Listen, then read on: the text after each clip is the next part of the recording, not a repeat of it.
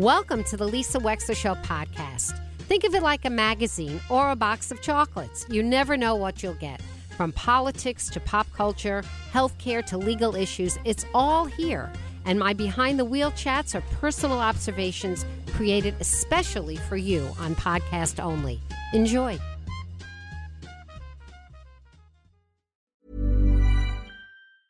Many of us have those stubborn pounds that seem impossible to lose, no matter how good we eat or how hard we work out. My solution is PlushCare. PlushCare is a leading telehealth provider with doctors who are there for you day and night to partner with you in your weight loss journey. They can prescribe FDA-approved weight loss medications like Wegovy and Zepbound for those who qualify.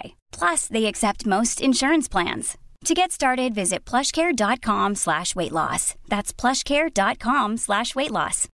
Life is full of what-ifs. Some awesome, like what if AI could fold your laundry? And some, well, less awesome, like what if you have unexpected medical costs? United Healthcare can help get you covered with Health Protector Guard fixed indemnity insurance plans. They supplement your primary plan to help you manage out-of-pocket costs. No deductibles, no enrollment periods, and especially no more what-ifs. Visit uh1.com to find the Health Protector Guard plan for you.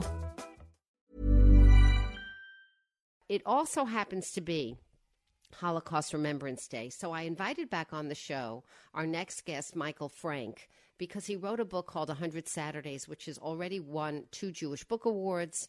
And it's a beautiful story. And as we remember the Holocaust, and we are sad, and we should be, and we should learn many, many lessons from cowardice and bigotry, and they need to be with us all the time. But I invited Michael Frank back on because today's a very special day for him, because he's actually going to be accompanied by the woman whom he wrote about in 100 Saturdays. Michael Frank, welcome back to the Lisa Wexler Show. Hi. Hi. How are you, Lisa? Thank you for having me. Sure. It's a pleasure. So just tell our audience a little bit quickly, 100 Saturdays, what's it about? Well, 100 Saturdays is a book I wrote after spending 100 Saturdays, actually more, spread over 6 years in the company of Stella Levy, who was 92 when I first met her and is turning 100 this spring in May. She is one of the few remaining survivors of the Juderia of the island of Rhodes. This was the neighborhood where her community had lived for half a millennium after their expulsion from Spain. They were Sephardic Jews growing up in the Eastern Mediterranean on this beautiful paradise of an island in a world that in some ways had its one foot in the 19th century and one in the 20th. And of course, they had a major collision with the most regrettable events of mid-century when in the summer of 1944, so late in the war that the Allies were already reclaiming Italy. Italy had colonized Rhodes in 1923, the year Stella was born.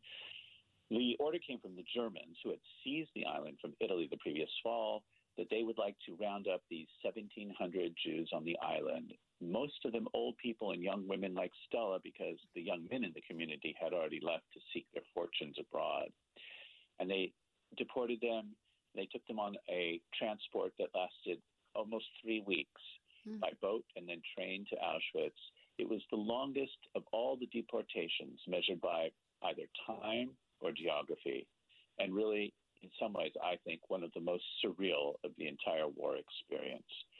90% of them were murdered upon arrival, and Stella was among the 10% of the survivors. She was liberated in 1945. And how old was she then? She's 100 She was now. In 45. She was born in 23. She was 22 when she was liberated. And as I say, she's turning 100 this year. And she is still with it enough to talk about her experience. Oh, my God, she's remarkable. I've never seen or been in the company of a brain or a memory with so much reach and such insight still. And one of the many fascinating things about Stella is, well, first of all, she never wanted to present herself as a spokesperson for the Holocaust. She didn't want to see herself, present herself, describe herself as a victim. She was very reluctant, in fact, to tell me the story of her time in the camps. We spent many years, many hours instead talking about the mystery and the magic, the wonders, the fascination, the details of her childhood and youth in this far-flung community.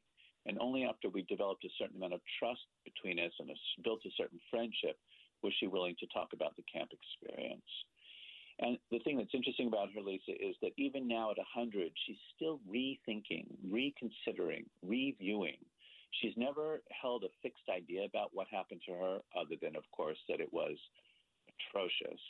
But she's tried to figure out how to place it in the course of her long and eventful life. And it's really beautiful to see someone still actively thinking when she's nearly a century of age. And she obviously was able to fight off severe depression and insanity despite this experience, because she went on to live this long, amazing life, which is also something to be thought about and studied and wondered about. Absolutely. I mean, I think when we talk about the Holocaust and we talk about people's times in the camps, I do think after my experience with Stella anyway, that it's really helpful to also understand their life before and the life that they were able to build for themselves, or maybe in some cases not build for themselves afterward. And let's remember that in a life that's gone on for 100 years, there are many different colors and textures and themes that run through it. Yeah. And the Holocaust comes and goes in Stella's thinking and in her psychology. It's not a simple topic, you know. No, it isn't. And did she ever, after leaving Auschwitz, did she ever go back to Rhodes? You know, the first thing to say in response to that is that there not a single member of the community, there were about 190-something of them who survived, went back to live full-time on the island. And I think that says a great deal. I think the erasure of that community virtually overnight in July of 1944 was so consequential and so profound that none of these young people could think of returning to what? To empty buildings, to empty streets. Right. Stella did return after 34 years in 1977 with a friend of hers she made in New York, where she's lived ever since she moved here after the war.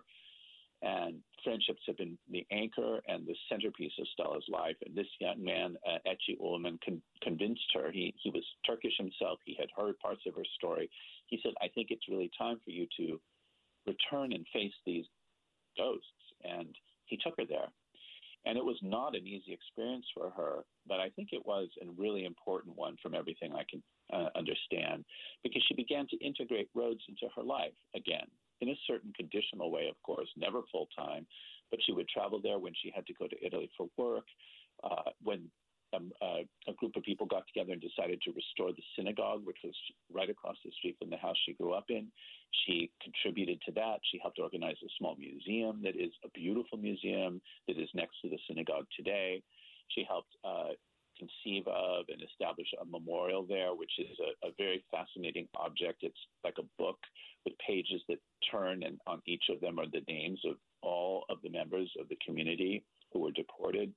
So in a way, I think there is this kind of integration that happened from her visits there.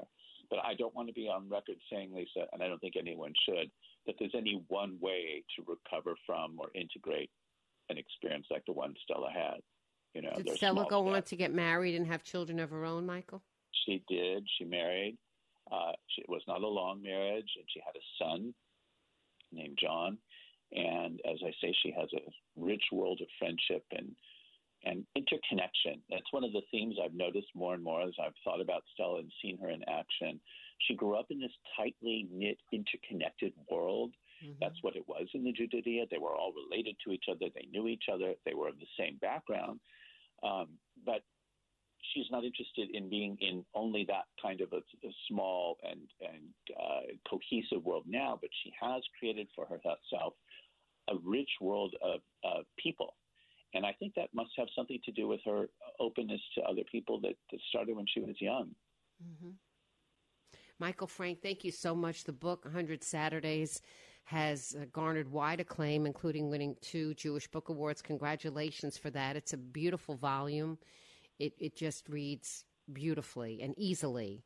And I want to thank you for introducing us to this formerly unknown chapter as we commemorate Holocaust Remembrance Day. And frankly, on our show, we never really forget it. So lessons to be learned every single day. Thank you so much, Lisa. Let's all remember that there's still stories to be heard from that period. They are still coming to us, and we should be open to receiving them, hearing them, and then retelling them so that we remember what happened. Absolutely. Michael Frank on the Lisa Wexler Show. Thank you so much.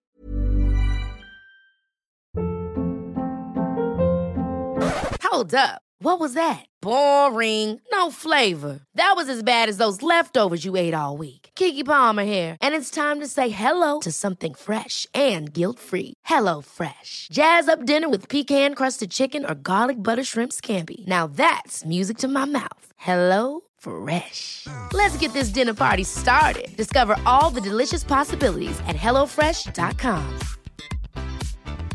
Want to get a chiseled look in the jawline? Sculpt and shape your jawline with added volume from Juvederm Volux XC. Juvederm Volux XC is an injectable gel specifically designed to be robust enough to improve moderate to severe loss of jawline definition. And it is the first and only hyaluronic acid filler approved for the jawline. Add volume to your jawline for a chiseled look with Juvederm Volux XC. For important safety information and to find a licensed specialist, visit Juvederm.com. That's Juvederm.com. Not for people with severe allergic reactions, allergies to lidocaine, or the proteins used in Juvederm. Common side effects include injection site redness, swelling, pain, tenderness, firmness, lumps, bumps, bruising, discoloration, or itching. There's a risk of unintentional injection into a blood vessel, which can cause vision abnormalities, blindness, stroke, temporary scabs, or scarring. Talk to a licensed specialist to find out if it's right for you. Visit Juvederm.com. That's Juvederm.com.